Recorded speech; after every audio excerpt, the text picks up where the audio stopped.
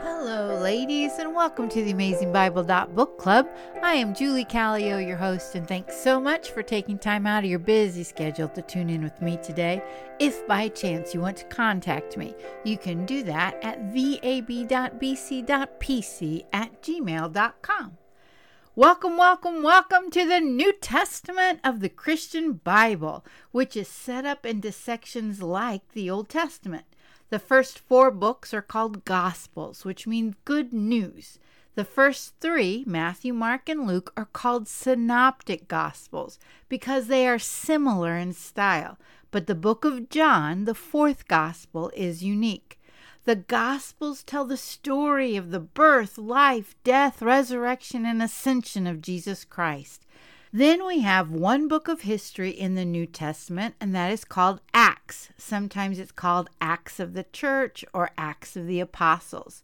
This starts where the Gospels leave off and go through spreading the good news in Jerusalem, then Judea, then Samaria, and then throughout the earth.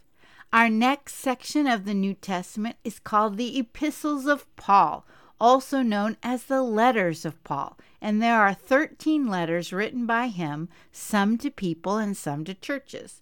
He wrote most of the New Testament. We then have 8 general letters or general epistles, and these are written by various people. The writer of Hebrews is unknown, and the others are known by the name of the author. Finally, the last book is apocalyptic, and it's called Revelation, and it is singular, not plural, and it tells us of Jesus' final reign. All the New Testament books were written by either an eyewitness of Jesus or a close friend to those who were eyewitnesses. Jesus was born around 4 AD, and he began his ministry about the age of 30, and his time with the disciples lasted about 3 years. We come to that conclusion because of how many times the gospel tells us that Jesus went to Jerusalem to the Passover. Many of these books were written at least 20 years after Jesus, and most before 70 AD, when the temple was destroyed by the Romans. One thing to note about the Gospels is that they were written years after Jesus ascended, and they each wrote with a purpose in mind, and that purpose dictated to them what to include and not include about the life of Jesus. The Apostle John said at the end of his gospel, "And there are also many other things which Jesus did, the which, if they should be written every one, I suppose that even the world itself could not contain the books that should be written." Amen. So their writing is purposeful in hopes to teach us something specific about Jesus. And when we understand that, that helps us to see the differences in the Gospels, not as contradictions, but as explanations. It's like when eyewitnesses give an account of an accident. Their stories don't fully match up because of their viewpoint of where they are standing or what they were doing at the time. When they don't match up, that gives credence to the truth, instead of when eyewitnesses say the exact thing and the exact way, then it seems as if their stories were planned. That being said, let's look at Matthew, the first gospel of the New Testament. Historically, this Matthew is one of the 12 disciples of Jesus who was the tax collector. He wrote to the Jews with the intent to show that Jesus is the Messiah, the long-awaited one. He wrote in about 60 to 65 AD. The key verse of the book is chapter 5, verse 17, when Jesus said, "Do not think that I have come to abolish the law or the prophets. I did not come to abolish them, but to fulfill them." Matthew is placed as the first book of the New Testament because he is a bridge from the Old Testament to the New Testament. Many times he writes, "So the prophets might be fulfilled," or "It was written."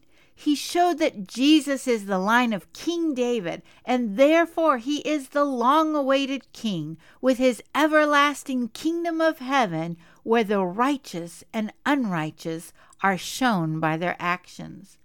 Matthew begins with the genealogy of Jesus, and verse 1 says, "The book of generation of Jesus Christ, the son of David, the son of Abraham." Already he sets the stage to say that Jesus fulfilled the promise or the covenant of God to both David and Abraham. One thing to note about genealogies is when there is a difference in the flow of the wording, we should stop and see why. In verse 3, we see a woman's name, Tamar, whose story is found in Genesis 38, and she is also mentioned in Ruth chapter 4, verse 12. She was found to be more righteous than Judah, who slept with her because he thought she was a prostitute. Then we see another woman, Rahab, who is known as a woman of faith in Hebrews chapter 11, verse 31, and in James chapter 2, verses 24 through 26. Her story is found in Joshua chapters 1 through 6, and she was the Canaanite woman of Jericho that hid the spies because she believed in the God of the Jews. Ruth, a Moabite, came to Judah with her mother-in-law after her husband died, and she married a kinsman redeemer, Boaz. The Lord blessed them with a son. With these two women, we see that Jesus' line was not just Jews, but of people from other nations. Then we see in verse 6, "And Jesse begat David the king, and David the king begat Solomon of her that had been the wife of Uriah." Matthew is pointing out David's sin of adultery and murder with that statement. Jesus' line was not a holy line.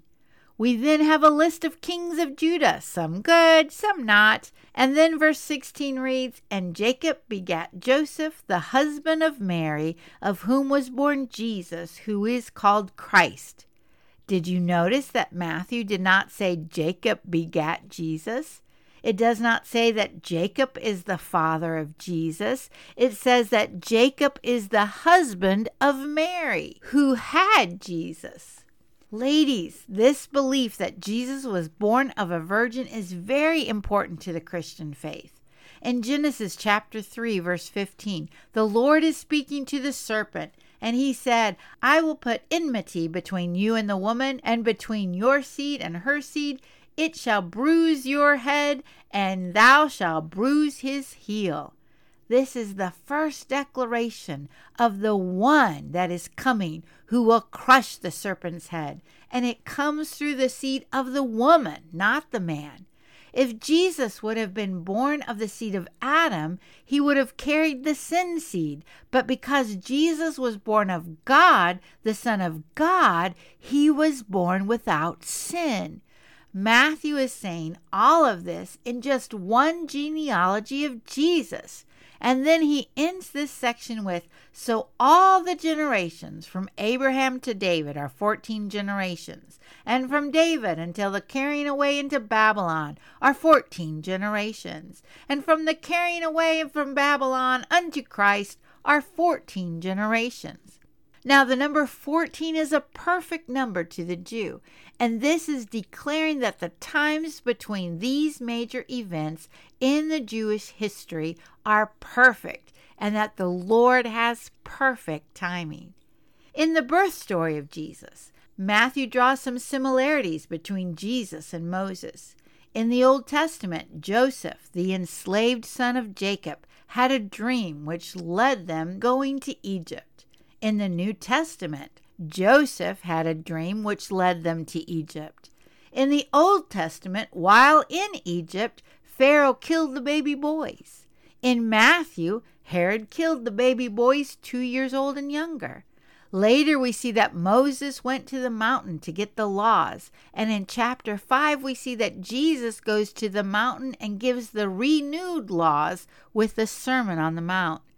Verse 22 of chapter 1 of Matthew reads, "Now all this was done that it might be fulfilled, which was spoken of the Lord by the prophet, saying, Behold, a virgin shall be with child, and shall bring forth a son, and they shall call his name Emmanuel, which being interpreted is God with us." And that is found in Isaiah chapter 7, verse 14. Chapter 2 continues the birth story with regards to the wisemen from the east. And Isaiah chapter 60 verse 3 says, "Nations will come to your light and kings to the brightness of your rising." Then verse 6 reads, "A multitude of camels will cover you, the young camels of Midian and Ephah. All those from Sheba will come, and they will bring gold and frankincense and will bear good news of the praises of the Lord." Then verses 5 and 6 of Matthew cover the verses that Micah the prophet said in chapter 5 verse 2, which said, "And you, Bethlehem, in the land of Judah, are the least among the princes of Judah, for out of you shall come a ruler that shall rule my people Israel."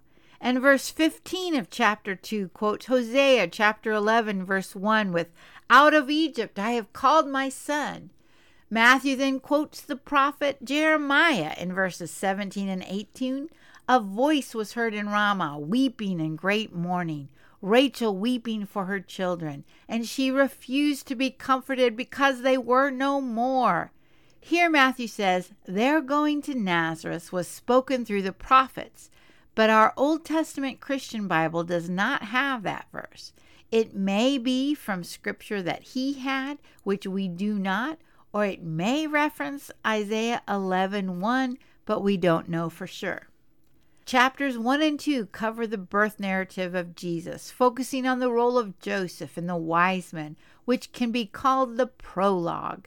Now, according to B.W. Bacon, he sees 5, quote, books within Matthew, each starting with a narrative or telling a story, then a discourse or a teaching from Jesus, and then they end with a formula which says, "And when Jesus finished these sayings."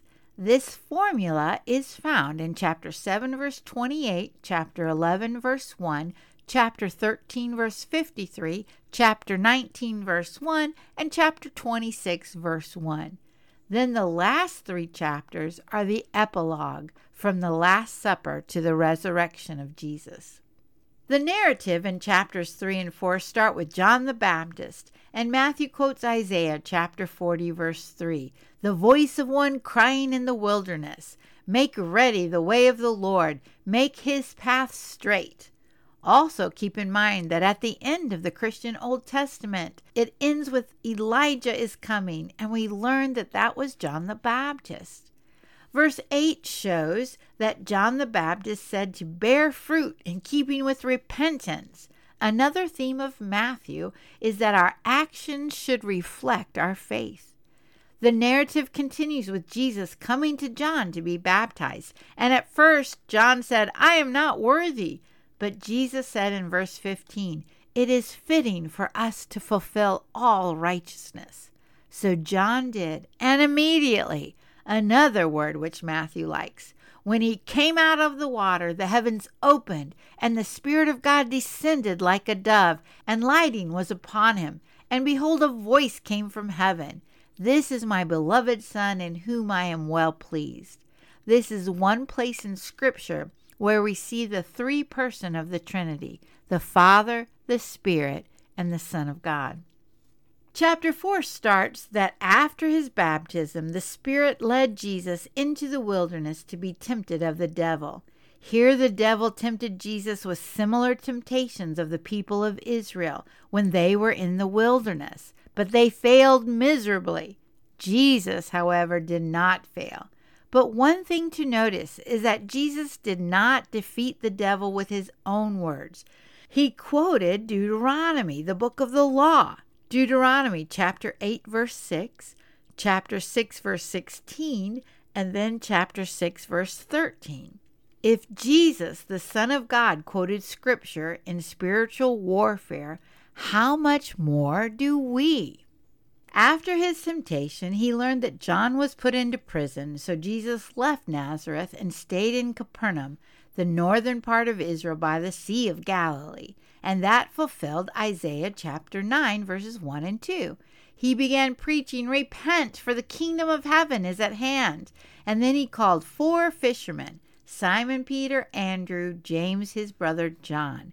Then immediately they left the ship with their father and followed Jesus. Jesus' ministry included teaching in the synagogues, preaching the gospel of the kingdom, and healing all manner of sickness and all manner of diseases among the people. Chapter 4, verse 23. And many people began to follow him. Chapters 5 through 7 are the discourse, the Sermon on the Mount, and oh, how I wish I had time to go through these words. They are powerful. He starts with the Beatitudes, people who are blessed. If you remember the Old Testament, those who follow the Lord are blessed, and those who do not are cursed. This is full of the phrase, "You have heard it said, but I say to you."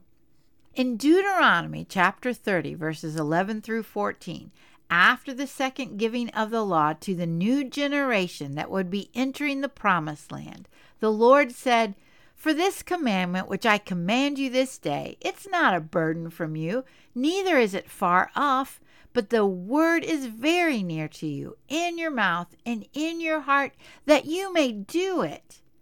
It's funny to me, this time when I read through the Old Testament, I kept thinking, that doesn't seem too bad. I can do that. Don't murder, don't lie, don't commit adultery. It's not as legalistic as don't smoke, don't drink, and don't dance. But when I read the Sermon on the Mount, I say, I can't do that. I can't love my enemy. Jesus sets a new standard of righteousness that we cannot fulfill in the flesh. It can only be done in the Spirit, and it is grounded in faith in the Lord Jesus Christ. Verses 28 and 29 end with, "And it came to pass, when Jesus had ended these sayings, the people were astonished at his teaching, for he taught them as one having authority, and not as the scribes." He taught that way because he is the authority. Matthew started off with a bang, proving to us that Jesus is the long-awaited one. He is the Messiah, the descendant of King David, that will reign in an everlasting kingdom. He is like no other prophet, priest, or sage. He speaks in power and authority, and he can speak into your life too, if you are willing. So today, ladies, if you hear his voice, don't harden your heart like Herod.